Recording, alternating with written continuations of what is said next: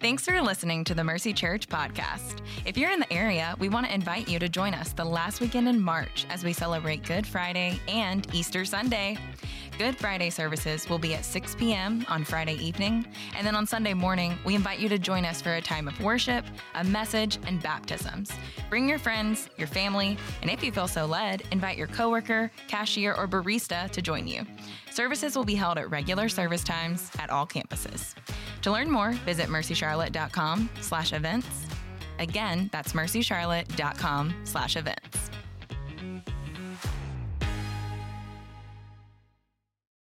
We're going to switch into our sermon. We're in our last sermon in our series in the book of Titus. I don't know whether to cheer for that or not, if that means you're glad it's done, or so let's just keep going.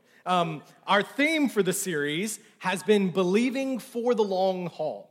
We said a lot of people will approach faith kind of like a road trip, right? And it's like a weekend road trip. You have a fun experience. It's an emotional high of sorts. You get a cool memory or two, like discovering those coffee-flavored M&Ms in that gas station in West Virginia. Oh my goodness, they're life-changing, things like that. And then what happens, you get done with the road trip, you return back to everyday life.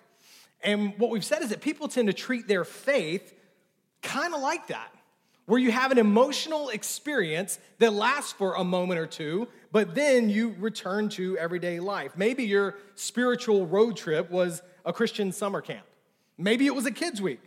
There's a guy, a comedian, John Crist. I know many of you have seen his stuff on YouTube. He did a bit about Kids Week, where he was talking about how all Kids Week is we just take normal activities and put Christian labels on them, right? And he said, instead of, we're going to play Simon Says, nope, this is Jesus Says, right? Or he said, you want to play Foursquare? Not a Kids Week. Nope, that's Father, Son, Holy Spirit, you square, right? That's just all we do. But listen, those things are really good, right? I know for me, I grew up going to a church, and so we did a lot of summer camps, a lot of kids' weeks, and it was at a summer camp where I ended up understanding the gospel for the first time at 15 years old, and it was a big moment. There was like this mediocre guitarist playing 15 verses of Just As I Am, and when he got done with it, it was like, hey, you need to come down. It's like, man, you're right.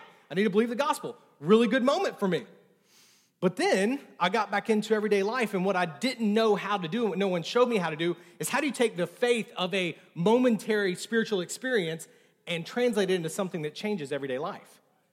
And that's something that a lot of people did with. Maybe for you, it was a kids' week, right? But what happens is the kids' week comes to an end, right? Miss Gloria, the penny wars are over. Miss Gloria's been pied in the face, and now it's done, right? And now we're back into everyday life, and there's so many people like me that never knew how to transition their faith from a momentary experience into the everyday life. And this letter is God saying that your faith was meant to be way more than a road trip. We got to think of our faith more like a permanent move where you load up the truck, you wave goodbye to the old life, and you step into the new life. And this letter is all about believing for the long haul, a belief that, yes, it enjoys the emotional experiences. Those big moments, yes, it enjoys it, but then it has the power to get down into the everyday and radically change your life forever. A belief that becomes your new home. See, long-haul faith is the kind of faith where your friends start to say, she's just a different person now. And she continues to be this different person. I don't know what happened in that moment, but she's a different person, and that's continued for some time now. It's the boss that says, gosh, he just seems like he's more concerned with other people now than he is himself. It's a whole new way that he's approaching his work. It's the spouse that says her love for me or his love for me, it's just, I can sense it. I actually see it in action now, and I never did before. It forever changes you in visible, tangible ways. Here's how we summarize this faith, this long-haul faith in week one. Week one, we said believing for the long haul means that your eternal destination, where you're going, it sets your present course of action.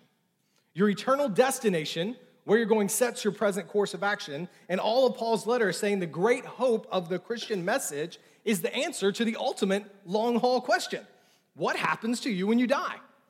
We all ask that question. We all live by whatever answer we have to that question. The way we answer that question shapes our lives. It does. If you believe that nothing happens when you die, well, then you believe you got to live for the moment. Death is something to be feared because you got to live in this moment and do everything you can, have all the experiences you can have. But of course, those experiences never satisfy you for the long run, always leaves you empty and sad. If, on the other hand, you operate by a belief that says, yeah, I do believe there's some heaven-like afterlife that everybody gets to go to, because after all, God is love, so everybody gets to go to heaven, well, then you got a huge problem. Y'all didn't know we were going to go deep into apologetics this quick in the sermon, but here we are, right? This matters. If you believe, that everybody winds up in heaven, well, then you got the moral problem here on earth. Well, then it doesn't matter what I do. It's often called the Hitler problem. Any heaven that Hitler gets into seems kind of bogus. It's like, well, no, the really bad people don't get into heaven. Well, then you got a whole other problem of who sets the standard of how good or how bad you have to be. And you find yourself trying to figure out how to live in that way. Christianity, on the other hand, puts everyone on equal footing. And for Christians, our eternal destination is a heaven, and the only way we get there, we're going to read a whole lot about that today in Titus chapter 3, is by the grace of God. An eternity in the presence of God and a joyful relationship with God. So chapter 1 said, I'm accepting what God has done for me, and I'm accepting an identity as a citizen of heaven. I'm going to live now as a part of that kingdom while I'm here on earth, which means I have a perspective on these momentary things that other people around me crave.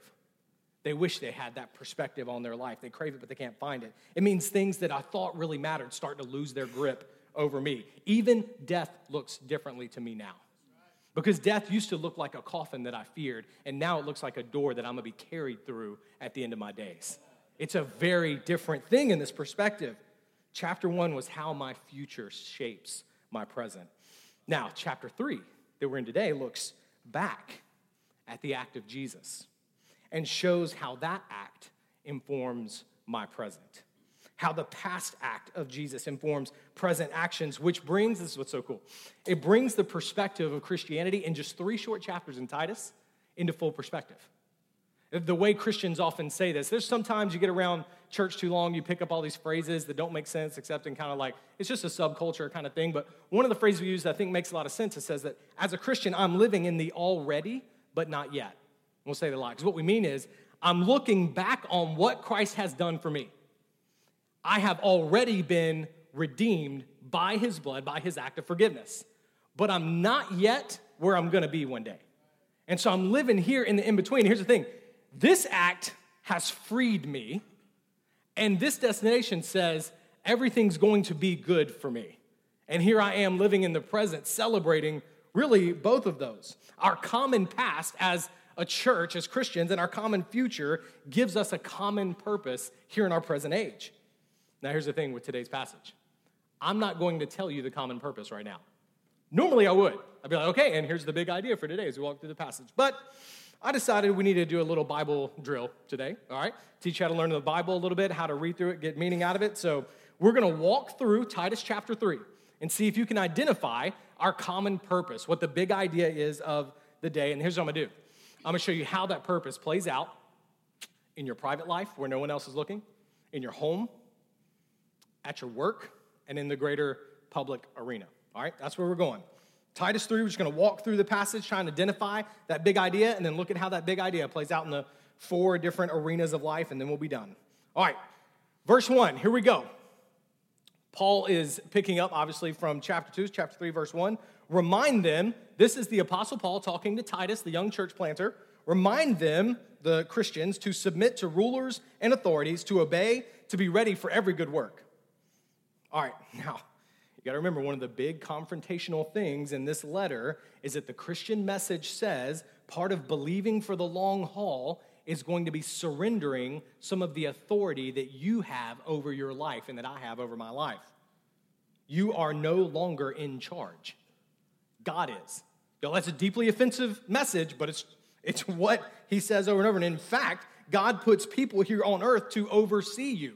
And so you're not just responsible and under submission to God. He puts people here on earth. Chapter 1, he puts elders in the church. Chapter 2, he puts older men and women who to serve as kind of a spiritual parent over you. And then right here at the start of chapter 3, he's reflecting on those and adding in, you're to submit to the laws of the land. Now, I'm not going to spend enough time on this, I know, but let's just say this. God calls us as Christians to peaceful submission to rulers and authorities, except where those rulers and authorities call us to an action that would be in defiance of God's law. In those instances, we maintain respect for those in authority while refusing to comply with any action that would cause us to disobey God. So a great example of that in action would be the civil rights marches and sit-ins. That would be a great, just one example. There are plenty more we could go through. But look what he says we're to be ready for at the end of the verse. Can we get that verse back up there? Please, I'm gonna do that a lot today. Sorry, guys. He says to be ready for every good work. The Christian is to be on the ready, on alert. Think of like a doctor on call, ready at a moment's notice for these good works. Verse 2. To slander no one, to avoid fighting, and to be kind, always showing gentleness to all people. 2 things not to do, 2 things to do. I want you to notice what's underneath these because this actually sets up everything for today. The 2 things not to do, the slandering and avoiding fighting, they are responses, catch this, of a person who is trying to preserve themselves by tearing down someone else. Either behind their backs tearing down someone through slander, or right there to their face tearing down someone through fighting. These are where we drift when we are concerned first and foremost with ourselves. And he says, don't be concerned with self, but instead be kind and gentle. Be concerned with others.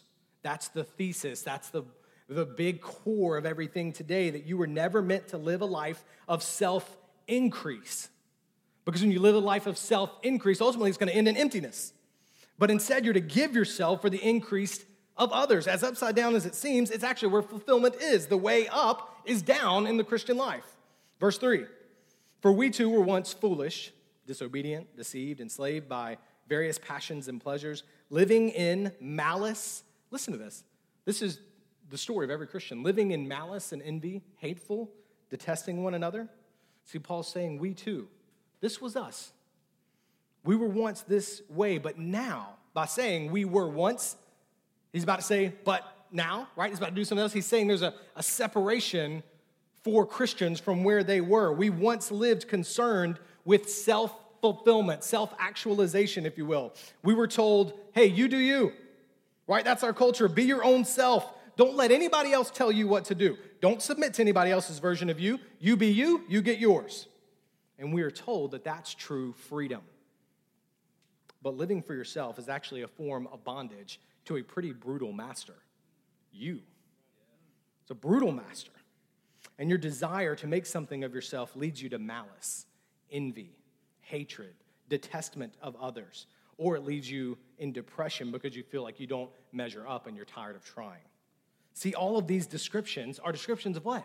Malice, envy. These are things that you feel when you're interacting with someone else. And that's because you see yourself in competition to them and you want to rise to the top. Right here. This is why the TV show Survivor is in its 36th season. I Googled it. 36 seasons. 2 a year, 18 years. Why? You know, it was originally just to be a summer replacement show. That's all it was supposed to be. But instead, it changed television forever. And now we have The Bachelor. That was Survivor's fault, right? Like all this, all this stuff. Why? Because in that show, Survivor, we're seeing only a slightly exaggerated version of our own lives. You realize that? When we follow our culture's commands to be about self-fulfillment, deep down in our hearts, we don't have friends, we have alliances. Like, I just need that person to help me get where I want to go. And we have plenty of enemies, and we watch Survivor, and we're looking at the screen, we're like, no, don't trust her. She's saying nice things now, but she is going to stab you in the back, right? You can't trust her. And you have that same exact conversation about people in your life. Now, you may never have it audibly, but you have it in your heart. And you think, man, I hope they don't vote me off Friend Group Island or whatever it is that you're in, right? And living in that fear and insecurity, Paul says it's foolish. It's deceiving you. That isn't true life. Instead, right? So verse 3 finishes with, or the whole thing is, we were once. And verse 4 is going to start with, but something else happened. That's not true life. Now listen, if you're new to Christianity, you got to get ready for this. Because in these verses I'm about to unpack it's some of the most beautiful articulation of the Christian message anywhere in Scripture. And we tend to get excited right here. It's the core of what we believe. I think you're going to find it speaks to you. Listen to verse 4. I'm going to do verse 4 and 5. But when the kindness of God our Savior and his love for mankind appeared, I'm going to come back to that, why that pronoun is so important. He saved us, not by works of righteousness that we had done, but according to his mercy, through the washing of regeneration and renewal by the Holy Spirit. We were trapped in self-fulfillment, and we couldn't escape that pursuit. We just kept looking at it, just trapped by our own desires. It's kind of like the mirror of Erised. Any Harry Potter nerds in the house? Know what I'm talking about? Yeah, you know what I'm talking about. This is one of those illustrations that is for 5 people, okay? The rest of y'all can like it. No, the mirror of Erised it's just the word desire backwards, right? And so it's sitting there, and what Dumbledore says about it, and you just got to understand, was that many men, he tells Harry, he said, many men have wasted away looking at it. Why? Because it doesn't just show you, it shows you your desires. And so people would sit in front of this mirror forever and just waste away. It's a picture of mankind, longing for what he doesn't have, but thinks that it will give him comfort when he gets it. We can't save ourselves from that. We can't save ourselves from ourselves because our desires are all out of whack. But when the kindness and love of God appeared, and that, we'll go back to verse 4 and 5. When the kindness and love of God appeared, all right, love for mankind appeared. He, the pronoun, right? Kindness and love, which are adjectives describing God, all of a sudden switched to a person. He appeared. He saved us. We didn't earn our freedom. We were wasting away thinking about ourselves, but he looked at us sitting there and he loved us. Listen to me. God loves you. God loves you. And he doesn't love you because you're good enough to be loved. He loves you while you are sitting, wasting away, concerned with yourself, a total wreck. He loves you because he loves you. That's one of the first things you have to understand about the Christian message. He loves you because he loves you. 2 things happened in what we call salvation. The beauty of this moment here in this passage we're going through is that we get to kind of open up this word saved, which is another one of those Christian-y words, but it's salvation. It's what he calls it. We get to open this thing up and look at it kind of in all its glory because he uses a couple of words to describe it. It's like, opening up a summer watermelon. I don't know, be like, oh, this is the best. I don't know, but here it is. We're going to go in, all right? 2 things. In salvation, listen, when God saves you, he makes you a new person. The washing of regeneration. Y'all, that's a sermon all to itself. In short, the washing refers to God taking your criminal record. He takes it, and then he pours Christ's blood over it, which is an odd image, but then he says he scrubs it down, and that blood is actually a cleansing agent, and he washes your record completely clean. He washes it clean, which it means you don't have to live in the torment of your past sins. You've found forgiveness. You can no longer be condemned for the things that you've done. You're free. And then he says, washing of regeneration. This is the only time in the New Testament the word regeneration is used to talk about our individual salvation. And it means your record isn't just clean, you're made into a new person. The old you still exists physically, but you are, as Jesus says to Nicodemus in John 3, you are born again, which means you're now free from you. Those voices in your head telling you you're not worthy to be loved, or that tell you that you need others to like you, or that you're always going to feel depressed, or that you just got to escape to that bottle, or to that screen, or to that other person that's not your spouse. The new you doesn't buy that because you've been changed, which means you have new ears. God makes you a new person. You got new ears to listen to a new voice, but some of y'all are still listening with old ears. You got to get rid of them. Here's the next thing God does. When he saves you, he doesn't just make you a new person, he gives you a new spirit. See, God is making you a new person because God's coming to take up residence in you. And if he's coming in, he said, I got to get all this other stuff out because I'm coming in to live here. And when he moves in, he cleans house. So catch this, Christian. According to John 14, the very instant you take that step of belief, which is a big, scary step, I know, to resolve in your heart and mind that Christ died for your sins, you believe he's your Savior, that moment of surrender, God makes you a new person, and then he takes up residence with you. God is now with you, and he stays with you. So you now have not just a new spirit, but the Spirit of God. And he's constantly renewing you, renewing your desires from old desires, your mind away from those old voices, showing you what is going to be good and changing your desires from things that used to harm you. Now listen, how many in here, when I say you were a messed up, lost person, but through Christ, God has made you a new person, changed everything in you, and it was good? How many of you experienced that? You raise your hands, you clap your hands, you do something with your hands to thank the Lord for what he's done. And if that's not you, listen, that's the testimony of the church, because that's what we do together, is testify that we were once. We were. And not because of anything we've done. Paul makes an explicit point to say that. But because he loved us, he rescued us. Which means you don't have to clean yourself up before you receive the love of God. It's there for you. It's there for you. Verse 6, we're not done. He poured out his Spirit on us abundantly through Jesus Christ our Savior. Verse 7, look at this. So that having been justified, looking back, by his grace, we may become heirs with the hope of eternal life. His Spirit is on us. He was not stingy with that Spirit. He was generous, and now justified, finally justified, made righteous, not because we deserve it. We were sinners, but by his grace, in an instant, God levels the playing field. All humanity becomes equally sinful. All humanity has one way to be restored to God, to be set free from bondage, and that's his grace. And I'm not done yet. His promises keep coming like a waterfall. We're heirs. We aren't just freed people. We are sons and daughters, legally now guaranteed eternal life one day.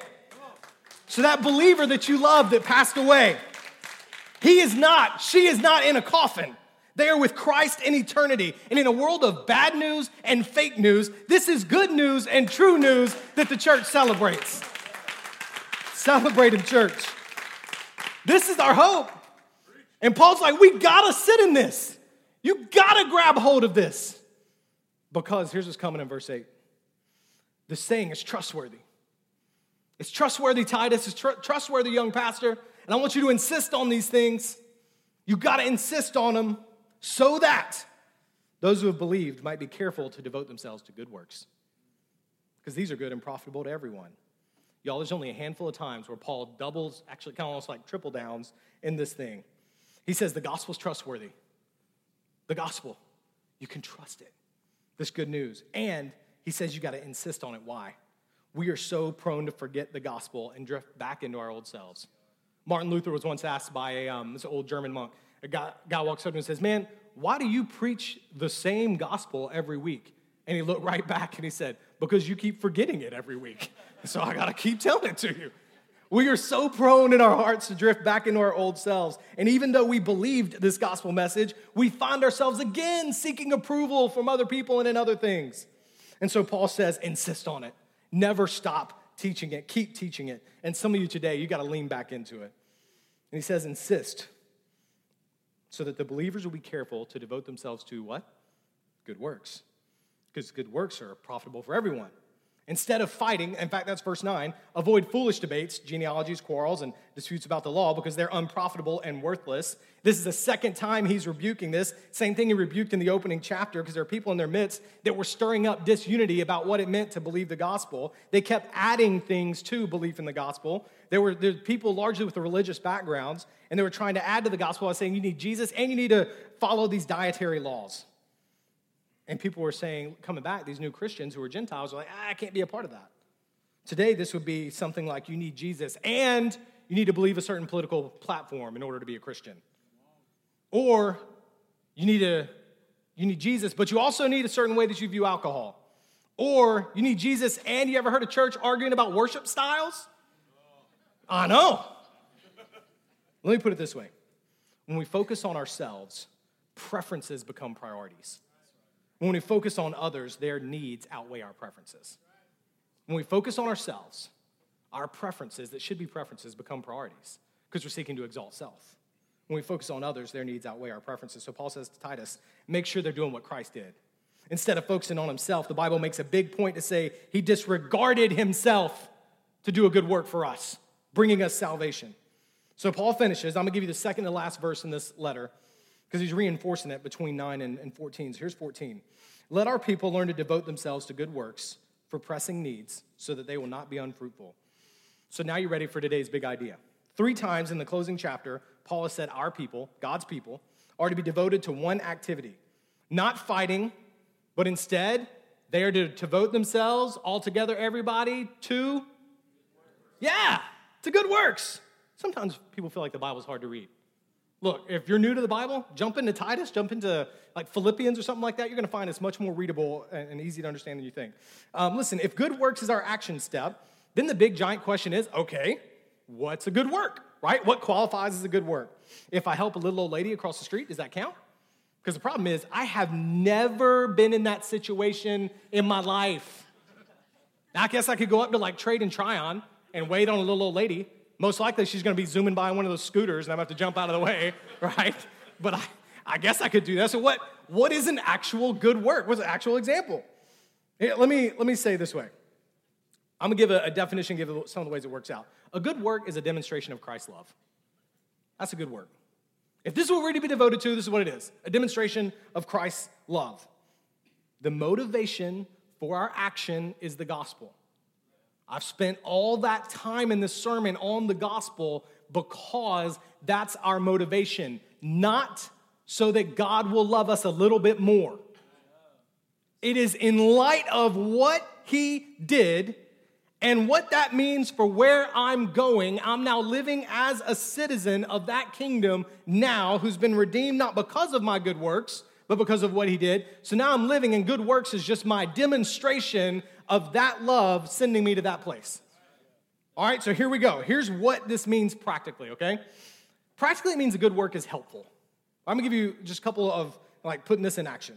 I hear this from our ministry partners in Charlotte all the time. Sometimes churches will call them, and they'll say, if this is what the ministry partner will say to me, say, man, I had a church call me the other day and say, hey, here's what we want to do when we come to volunteer with you. Now, I want to give big props to you guys, especially Miss Jill, who leads our local outreach team, because she always calls and it says, how can we help? How can we help? And deeper than that, we need to recognize all people have stories, and we'd be far better at good works once we sought to be active learners of people's stories and circumstances. Otherwise, what you think might be helpful might actually be harmful. There's an important book in this area called When Helping Hurts, if you want to really get more into this, When Helping Hurts. Basically, the idea is, it talks a lot about first worlders, that's you and I, and it says sometimes we can think that the good work we're bringing to a community in a third world actually does more harm than good. An example of this will be sort of a company tagline that says, for every pair of our shoes you buy, our organization is going to provide a pair of shoes for free to every person in that village. Sounds nice, makes a good commercial, but it puts the local shoemaker out of business in the village and makes the village permanently dependent on outside resources. That's not help, that's hurting. Why not instead build small businesses there in that village? Just one example. Listen, maybe the big takeaway here is good works know and meet real, actual needs. But another thing, a good work is self-sacrificing. Jesus sacrificed himself for us, so we sacrifice ourselves for others. The reason I say this might seem like so obvious, but sometimes, usually not intentionally, we let our calendar determine whether or not we will obey God. Like I would stop. I'd stop and help that person pulled over on the side of the road, but I got to be somewhere. I would go tutor that kid, but I've got hot yoga. I have no idea what hot yoga is. I've just heard it a couple times. I don't even want to, listen, but I do feel this. I've got 4 kids, so anytime we say, hey, we're going to let them do one activity, all of a sudden that multiplies into 4, and before we know it, at the end of the night, Courtney and I are like falling on the couch going, what just happened, right? And our day is done. Listen, good works will never be convenient. It will require sacrifice. So if you have the opportunity to display the selfless love of Christ to someone, and then you take that opportunity and you measure it against some sort of self-serving activity that you could do, and you say, which would I rather do? Self will always win. Netflix will always win. But if you're going to obey Jesus, self has to die. That's what he did for us, and that's what we do. It will always be less convenient to serve others. Here's the last one. A good work is God-honoring. Not every good work needs to come, listen, with a Bible verse slapped on it, okay? But every good work does need to be in line with God's commands. That's because he alone is truly good, and his design alone is what is good for human flourishing. So true good works will never conflict with God's commands for your life. In college, I had a buddy who asked me to drive him down to South Campus. And so I was like, yeah, sure, man, that's no big deal. What an easy, I guess, good work, right? It was helpful. It was self-sacrificing, taking my time, my car, we go down and everything. So we go down, and he said, hey, park right here, man. And he jumps out of the car and runs behind a dumpster. And then comes back about 30 seconds later, shuffling his hands in his pocket, hops back in the car and says, let's go. Like, things just got real shady, right? In my car, and I'm like, it took very little deductive reasoning to realize my friend was a rookie drug dealer, right? And once I figured it out, his response was not, He goes, yeah, man, you think you can give me a ride to this spot, and this spot about once every 2 weeks? No, right? Nah, bro. Would have been a good work, helping and everything else, but totally not God-honoring. So I want to say to you, be gracious with yourself in gray areas, but God never calls you to a good work that would jeopardize your character. Good works demonstrate Christ's love, and that makes the church God's demonstration community. And that's why the most effective ministry happens outside the walls of the churches and spaces where a Christian is demonstrating the love of Christ to someone else. So let me take the last couple of minutes and show you how the gospel motivates good works in the 4 main areas of your life. I told you, personally, in your home, professionally, like in your workspace, and then in our general community at large. The first one, listen, you become, when you dwell in the gospel, as Paul did for so many verses, you become more worshipfully obedient to God in your private life. I know that's a little bit wordy, and I wish it could be a tighter phrase, but it's all important. You become more worshipfully obedient, right? Because your obedience is a response to what God has done, right? You don't become dutifully obedient, but worshipfully. Just looking back, you become more obedient. See, the more you dwell on the gospel, the more you become aware of your own sinful desires. Think back to verse 3. We were once enslaved to those, but not anymore. I know for me, perhaps one of the greatest things God did in my life was set me free from the sort of two-faced way I used to live. I told you I grew up in church, so it was easy to put on the church face and then to have a totally different life in private. See, that new spirit in you, when you allow it, actually makes you more worshipful in private than it even will in public, because you're concerned primarily now with an audience of one, not with the audience of many. And so then the closer people get to that private space, the more of God they start to see through you. Here's the second one. You're able to be a more selfless family member when you're resting in the gospel. Can we just be honest? Nobody knows us like family, right? And I'm going to include roommates in this. Like the people you live with. No, they see you at your rawest. And when you start to abide in Christ and the Spirit of God starts to change you, they're going to be the first ones to notice. And those good works will come out in you having a more selfless spirit towards them. You'll demonstrate Christ's love to your kids when you put your phone down and go play soccer in the backyard instead.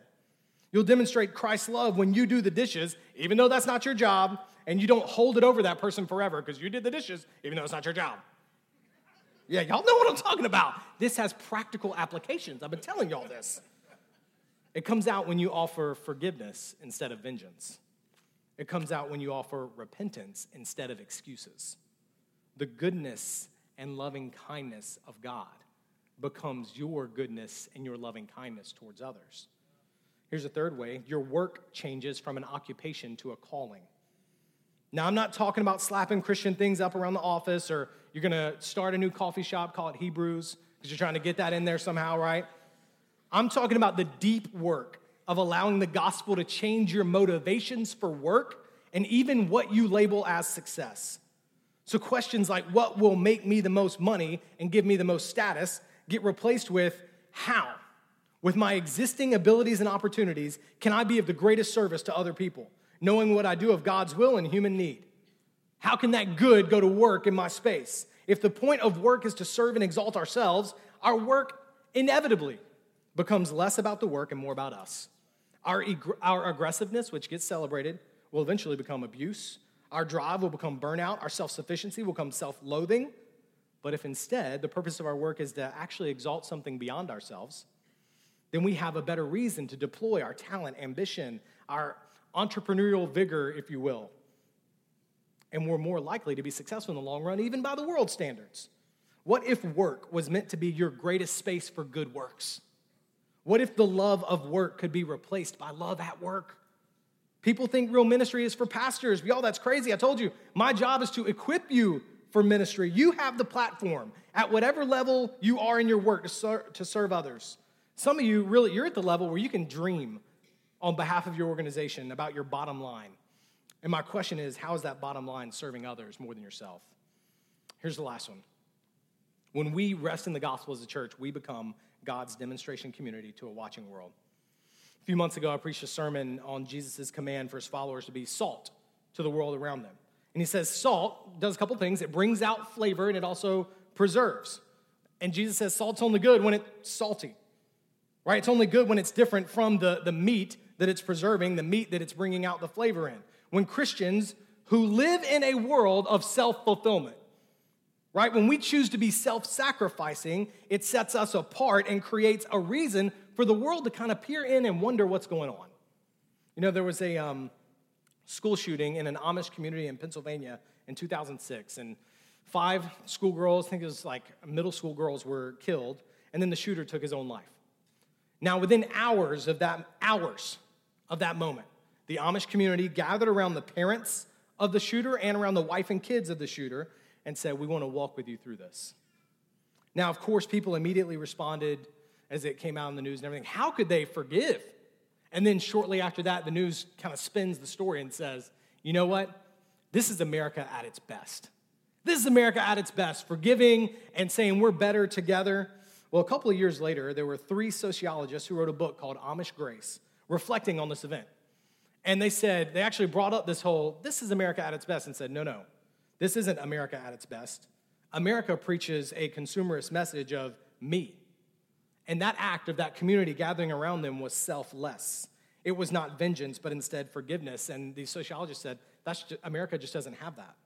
In fact, the reason they were able to do this, the sociologist said, was partly because of the lives they lived were a little bit detached from a lot of American culture. They were able to say, because of the selfless act of Jesus on my behalf, I'm able to now live for God and love my neighbor because I have everything I need. See, road trip faith will never get you to that moment. Road trip faith will burn out in the face of crushing circumstances like that when they come. Only long-haul faith will get you there. There's a woman named Kay Warren, a Christian author, wife of a megachurch pastor in California. She went through the horrible loss of her son, who committed suicide a few years ago. Out of nowhere, a couple days ago, she tweeted out online and summed up, I feel like, what we've been getting at with this whole letter. And here's what she said. She said, someone recently asked how I survived my son's suicide. And I told this guy, I've sent my spiritual roots deep into the character of God for more than 50 years. Circumstances tried to brutally rip out the tree of my faith, but the roots held. That's long-haul faith. Sending your roots deeper into God's love every day. Y'all, we're all sending our roots somewhere.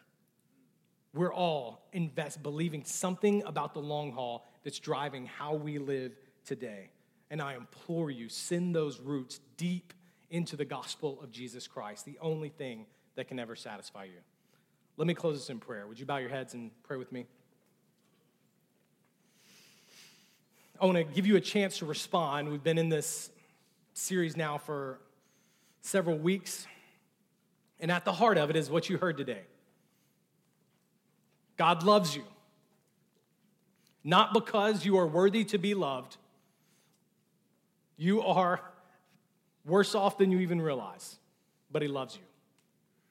But today, what you're hearing is that love went into action, and he rescued you from your sin. And you can receive that today.